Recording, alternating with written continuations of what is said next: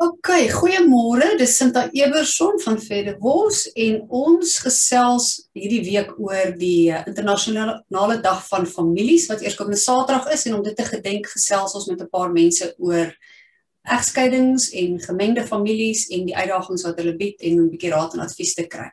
En by my vandag is advokaat Etienne van Wyk van The Mediation Hub. Welkom Etienne en baie dankie dat jy hier is. Baie dankie Sinta, baie dankie dat julle aan my gedink het en ek is bly om vandag saam met julle te wees, hoor. Dis gaaf. Ons gaan wegspring in Afrikaans en as ons omslaan in Engels is dit ook om dit ewe want baie van die terminologie is nog nie werklik in Afrikaans ontwikkel nie, so dit maak nie saak nie. Etienne, vertel vir ons in jou ervaring as mediator en ook as advokaat, wat is die grootste uitdagings wat mense in die gesig staar wanneer hulle deur egskeidings gaan en ook na die tyd wanneer hulle nuwe gades kry en nuwe verhoudings en nuwe families bymekaar voeg? Sinta, ja, dis 'n redelike breë vraag maar natuurlik baie pertinent en ek het nou meer egskeidings al gedoen as wat ek graag eintlik wil onthou. En ek dink as ek so kan begin, die proses van as jy nou die dag besluit jy wil skei en het so of dit nou een persoon is of albei saam besluit het hulle wil skei, dit is nie ter sake nou nie. Dit kom daarop neer dat jy het eintlik net een van twee keuses as jy begin met die proses. Die een is, jy kan dit of, soos ons in Engels sê, amicably oplos, of jy kan litigeer. En met ander woorde, as jy dit afbreek, jy kan medieer of jy kan litigeer. Jy het eintlik geen ander keuses buite dit nie. Daar is nie 'n ander manier om tot die einddoel te kom van die final decree of divorce en nou kan jy sê, hoor jy, ek is nou geskei en so voort sê. En dis gewoonlik, in my opinie, waar die eerste groot fout insluit. Nou, wat gewoonlik gebeur is daar's natuurlik baie emosie betrokke. Dis baie selde dat jy met 'n egskeiding deel wat daar nie emosie betrokke is nie. En in meeste gevalle het jy een persoon van die partye, maak nou nie saak, het sy die man of die vrou wat natuurlik kom ons sê meer emosioneel oor dit voel en as ons nou kan sê in Afrikaans kwaader is, resentment of wat ook al die geval kan wees. En dan gaan jy in 'n proses emosioneel en waar jy emosioneel besluite neem, waar die persoon dan eintlik, they want to see blood, jy weet, ek wil bloed sien. So, jy weet, ek gebruik dit altyd in aanbiedinge wat ek doen, jy weet, ons praat altyd van prokureurs wat verskriklik is en prokureurs wat aanskroepelis is ensovoorts en ongenaakbaar en maar ons as 'n society skep daai prokureur. Want wat gebeur is, daai selfde persoon het 'n jaar terug om 'n tafel gesit en miskien geluister na iemand anders se egskeiding en hoe 'n spesifieke prokureur dit hanteer het en gesê, "Ag, dis verskriklik, jy weet, jy kan nie dink dat jy sulke human beings kry nie ensovoorts." Maar wat baie keer die waarheid is dat nie in alle gevalle nie, maar baie keer die waarheid is wanneer daai persoon dan in daai situasie beland, soek hulle daai bloedhond. Hulle wil nou 'n ou kry wat hulle gaan die wêreld vir jou verskriklik moeilik maak want hulle nie emosionele besluit.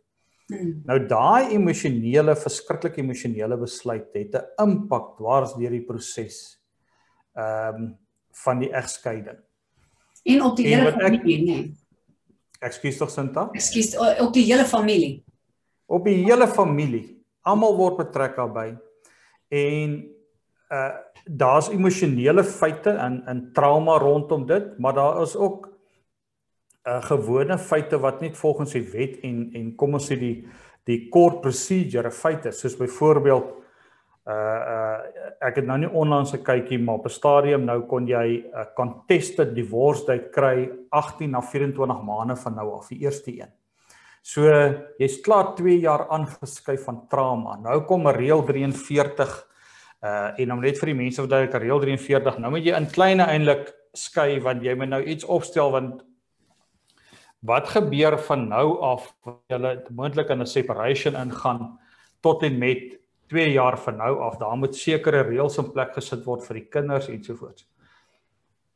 Die ander beginsel is, wat jy kan sê, luister hierso, kom ons medieer, ons kry 'n goeie mediator, 'n skei mediator, hierdie persoon vat ons ook deur die proses. Nou die skei mediator, die verskil is, hy gee nie legal advice vir 'n spesifieke persoon nie, en ek wil dit graag vir mense vinnig verduidelik in 'n neutedop. 'n Mediator gee legal guidance. En die verskil is, as ek dit so kan stel in layman's terms vir mense, as jy advice gee, dan is dit, hoor hierso, ek assess sekere feite en evidence, en ek kyk maar, hoe kan ek dit gebruik om iets van die ander persoon te kry, of hulle dan te uitoorlê, jy weet, daai begin. Waar guidance is, en dis vir my baie belangrik wat mense moet verstaan, dis die wet, en dis ondervinding wat mense soos ek en jy het, deur met gesinsadvokate te deel en hierdie baie te doen. Guidance is, hoorie, dit is wat die wet sê, dit is my ondervinding, dit is wat ek ervaar het, as die man R15,000 'n maand verdien en die vrou eis R14,900 maintenance, gaan die hof dit nie goedkeur nie. Dit is guidance. So ons moet met 'n ander oplossing kom. So en daai guidance kan jy dan albei kante gee. En hierdie mense saam stuur in 'n rigting en te sê, okay, goed, kom ons kom vinniger by 'n einddoel. Dan begin jy met 'n uncontested hofdatum werk wat jy binne 8 weke kan kry en hierdie hele proses kan afhandel. Nou, om net daai vraag van jou af te sluit in terme van die trauma, wat baie keer ons ondervind dit baie. Die persoon was in die begin emosioneel, daar was nou 'n groot bekleierery gewees, hulle besluit hulle gaan skei en iemand wou bloed gesien het. En dan gaan hulle deur hierdie litigasieproses, enige iets wat tot 'n jaar, 18 maande. Dan wanneer daai 2 mense by jou beland, is dit die volgende, hulle is nog nêrens nie. Hulle het nog nooit eers 'n egskeidingsskikking gehad op hulle tafel nie. Hulle het 'n paar round tables gehad en mekaar amper vermoor.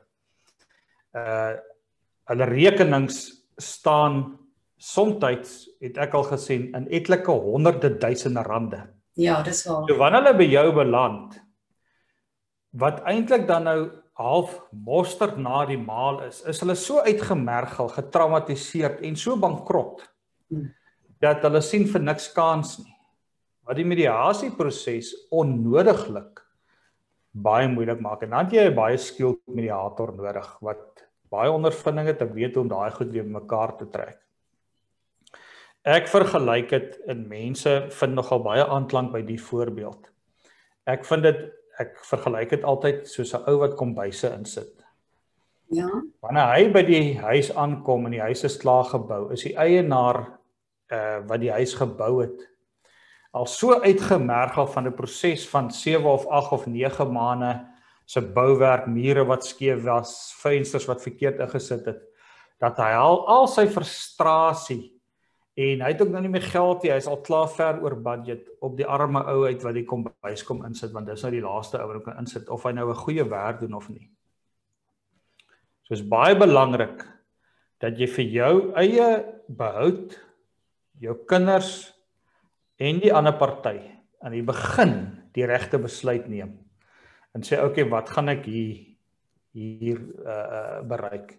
En daar wil ek net ook sê, onthou net, al besluit jy op mediasie, dit beteken glad nie, dat jy nie 'n prokureur mag konsulteer nie, dat jy nie 'n prokureur mag hê wat jou, vir jou 'n tweede opinie gee nie, mediasie werk nie sodat jy daar kom sit en jy word gedwing om dokumente goed te teken nie. Jy het nog steeds altyd die voordeel van jy kan 'n regsopinie kry.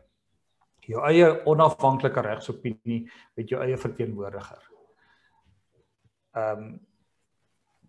Neem die regte besluit aan die begin.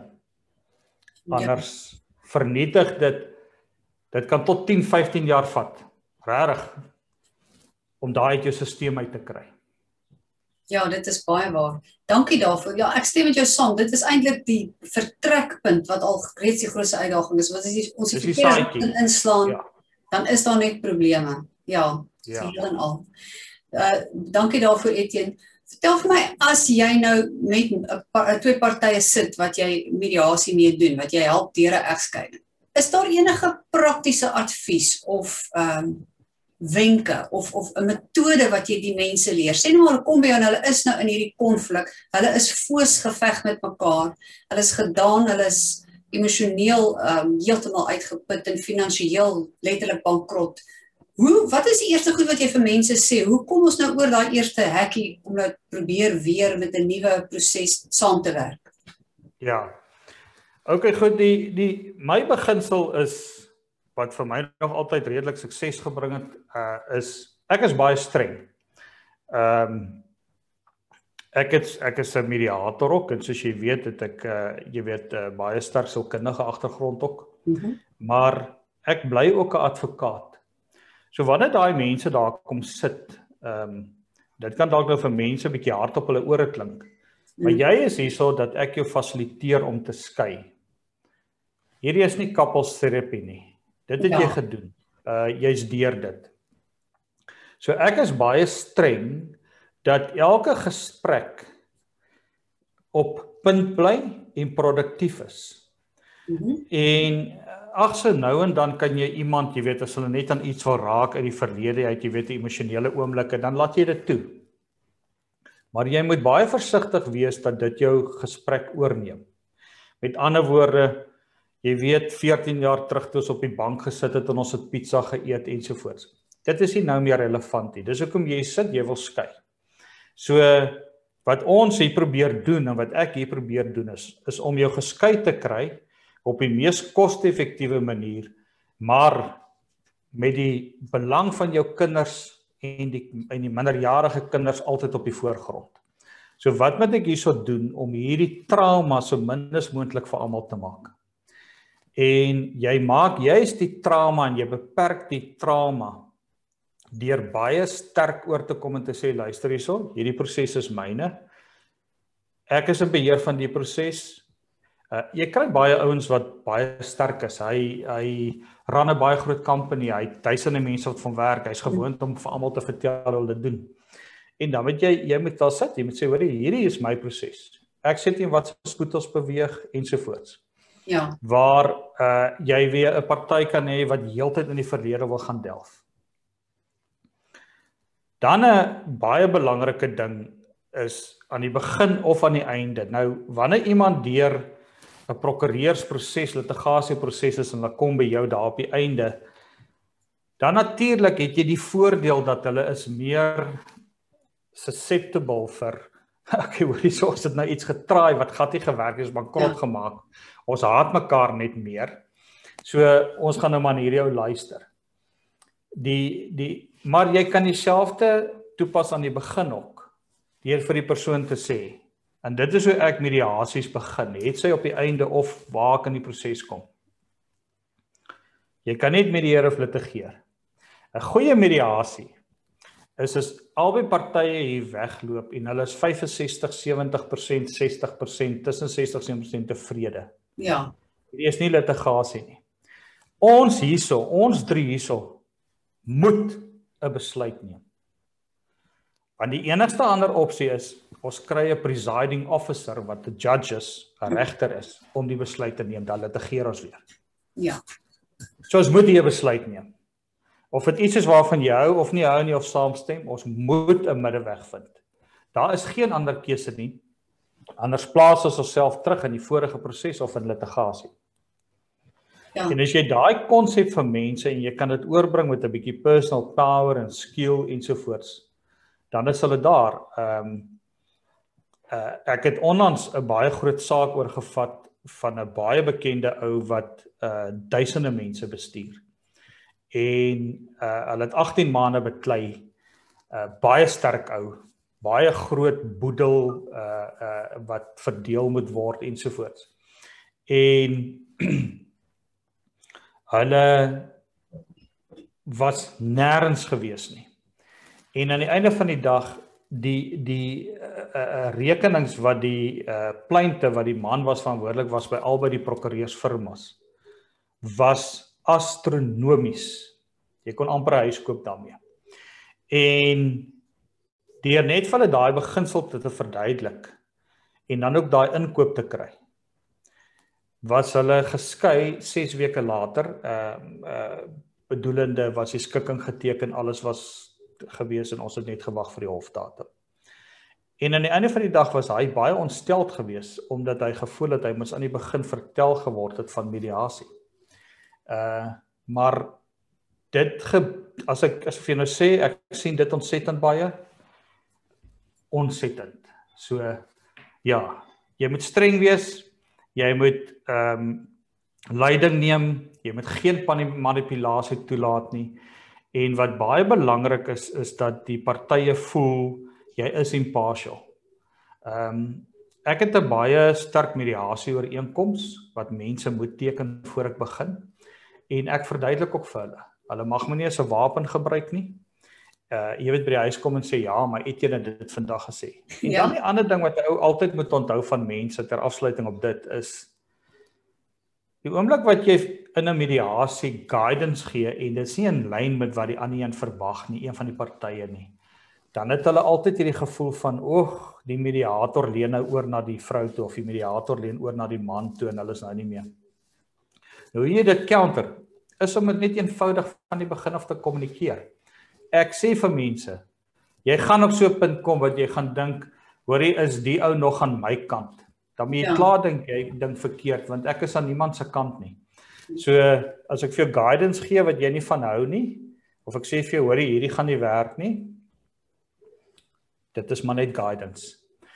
En dan wanneer ons daar kom ook, en een van die partye sien ek, dan sê ek, onthou jy wat ek gesê het, en dis hoe jy beheer oor die proses en dit baie vinnig afhandel.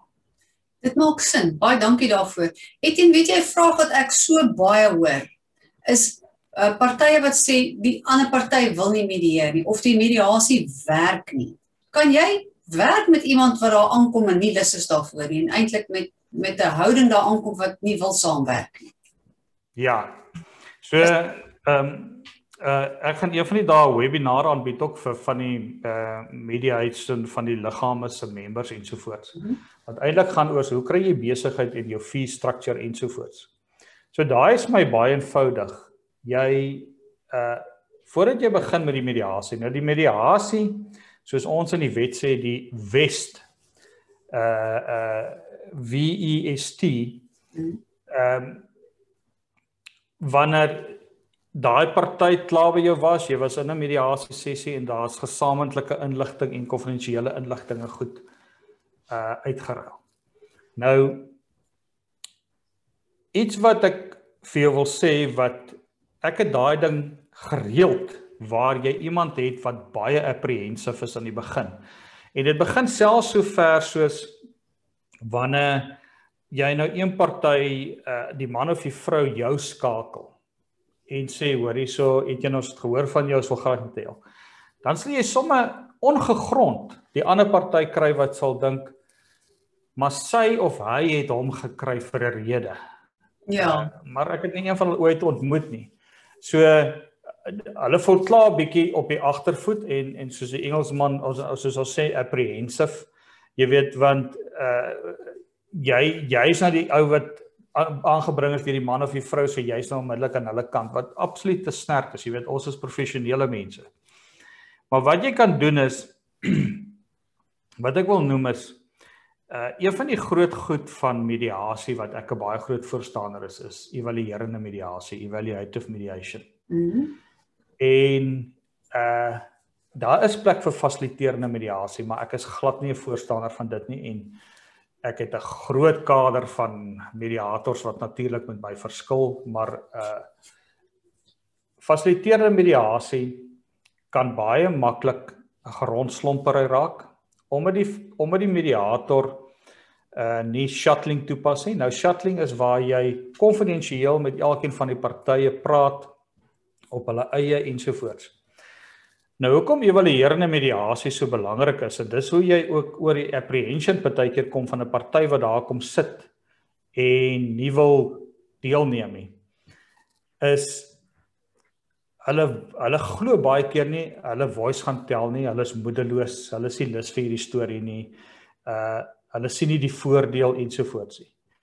En ek skei sulke partye onmiddellik, en ek begin een met hulle werk, om vertroue te bou. En as evaluerende mediator en as 'n regsgeleerder neem ek aktief deel aan 'n gesprek. Met ander woorde, jy raak so amper aan die beginsel van 'n tipiese round table, jy weet, waar ek absolute guidance gee en sê, hoor jy kan nie dit doen nie, of jy kan dit doen, of dis nie reg ensovoorts. Maar dit bly altyd transparant vir albei partye. Ek laat ook toe dat mense vir my goed in confidence vertel, wat nooit deel uitkom van die mediasie nie, en dit gee daai persoon die geleentheid om met jou as 'n mediator daai vertroue te bou.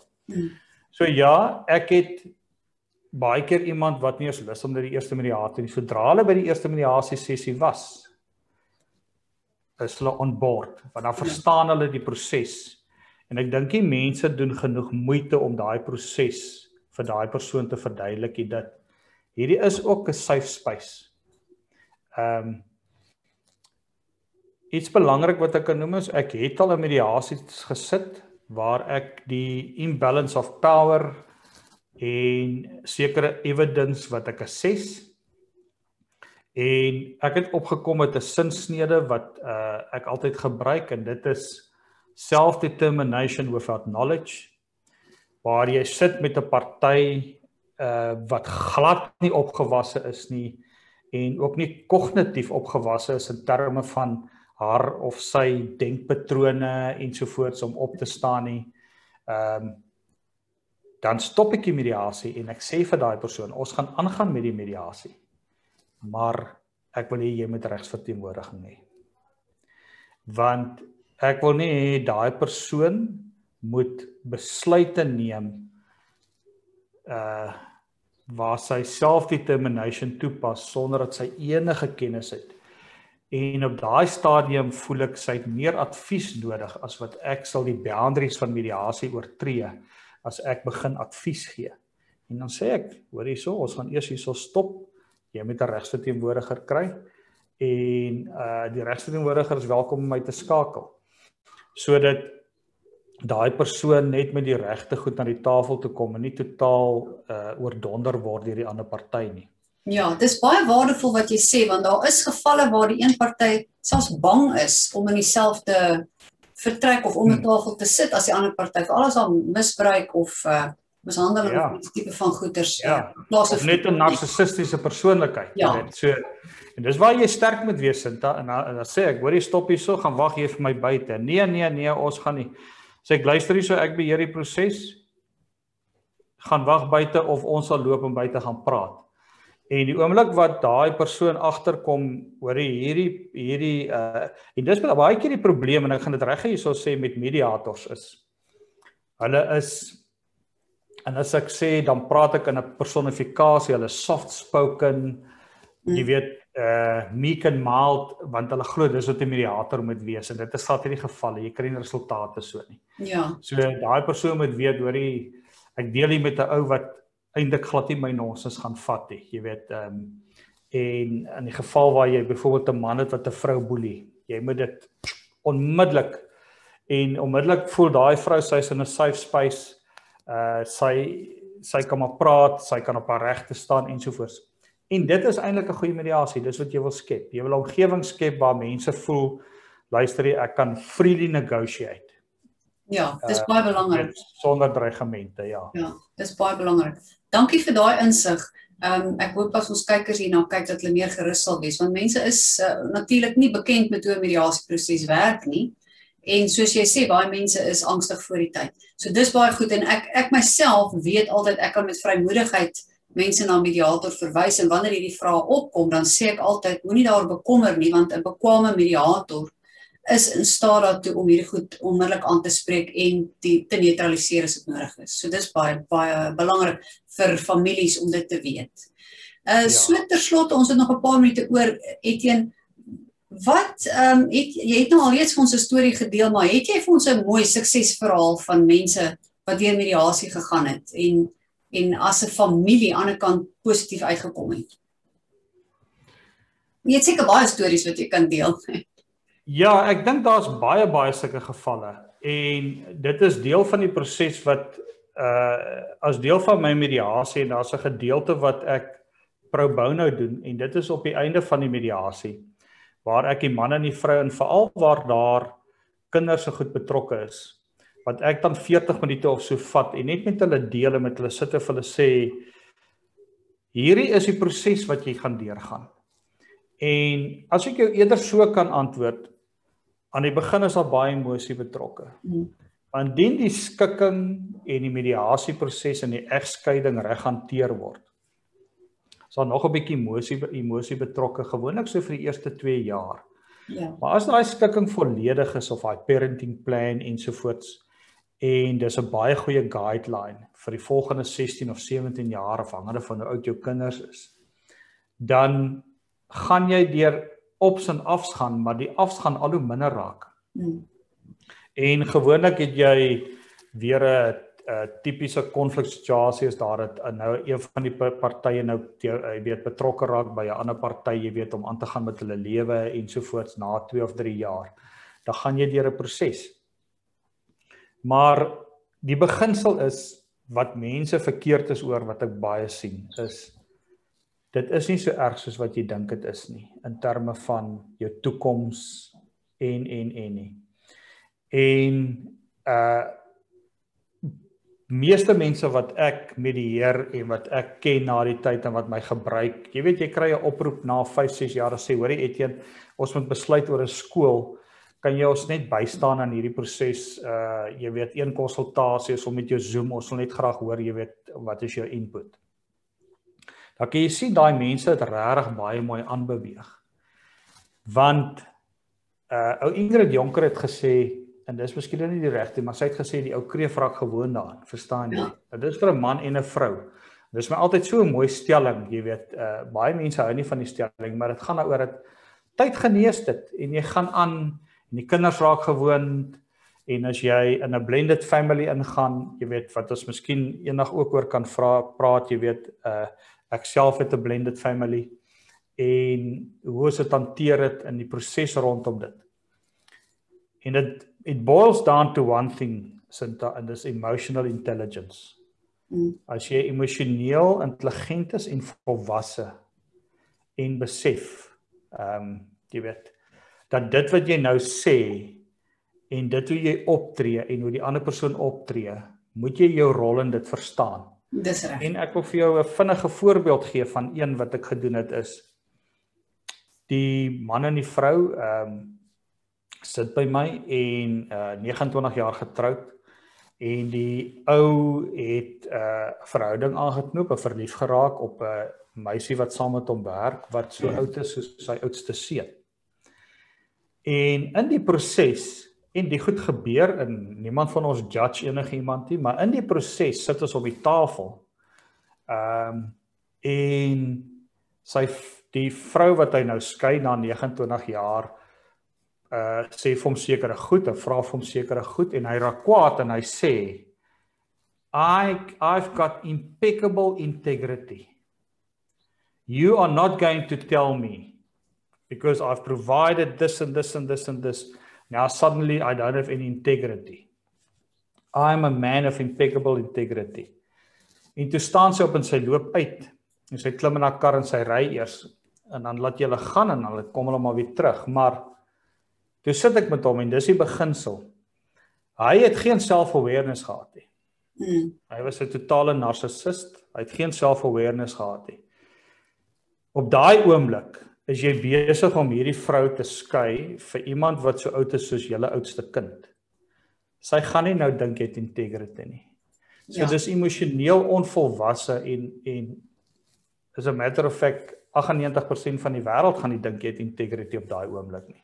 So dit is net jou interpretasie van dit. So daai oomblik moet jy jou rol en 'n meer volwasse ding van hom sou gewees het om te sê ek verstaan hoe jy voel. En jy kan as mediator, het sy of jy advokaat is of 'n prokureur of 'n sielkundige mense lei in hierdie proses om emosioneel meer intelligent te dink En die oomblik wat jy daai punt bereik, verander alles. Ja, ek stem saam. Dit maak heeltemal sin. En iets wat ek graag wil byvoeg, die verskil tussen litigasie en mediasie is die langtermyn impak vir my wat baie belangrik is in terme van families, as ons nou kyk na families. Met litigasie is daar 'n wenner en 'n verloorder, want dit is hoe litigasie werk. En die persoon wat verloor in die egskeiding moet vir die res van sy of haar lewe loop met daai wete dat hulle aan die kortste end getrek het of verloor het en hulle voel te nagekom en die woede en die resentment en goed hou nooit op nie, want dit is realiteit. Maar wanneer jy in 'n mediasieproses was waar albei partye saam gestem het en ingestem het tot 'n ooreenkoms, is daai goed uit die weg geruim. So die herstel is baie korter en vinniger en vir die res van jou lewe kan jy aangaan en almal voel veilig en geborge en almal voel beskerm. So dit maak die wêreld se verskil. Ja. En in litigasie, so verder soos wat dit aangaan, begin daar al hoe meer evidence gelei word in 'n hof wat nie noodwendig waar of onwaar of wat ook al ons dit wil noem nie, maar byvoorbeeld goed wat die ander party net meer verneder want ek wil nou wen. En ons wasvuil wasgoed en die wasgoed raak later een groot modderpoel en ons gee later nie om wat ons sê nie. Dis reg. Maar met mediasie gebeur dit nie. So daai proses waar daai evidence gelei word oor 'n tydperk van 2-3 jaar veroorsaak soveel resentment en selfs haat by die ander party dat daai herstel kom nooit tot nadeel van daai kinders. Want die pa en die ma nie eers mekaar mee in die oë kan kyk of kommunikeer nie, en dis eintlik vernietig deur 'n proses wat verkeerd hanteer is. Dis heeltemal reg, ja. En in plaas van om hulle tyd en energie aan die familie te spandeer, word dit als vermors op hierdie tipe van bekleierery, wat eintlik sinloos is. Ja. Dis reg. Etienne, baie dankie vir jou tyd. Ek gesels graag weer met jou binnekort. 100%. En ek gesels graag met jou. Ja, nogmaals dankie en laat dit goed gaan. Dankie Sinta, dankie vir die tyd hoor. Dankie, bye bye. Bye bye.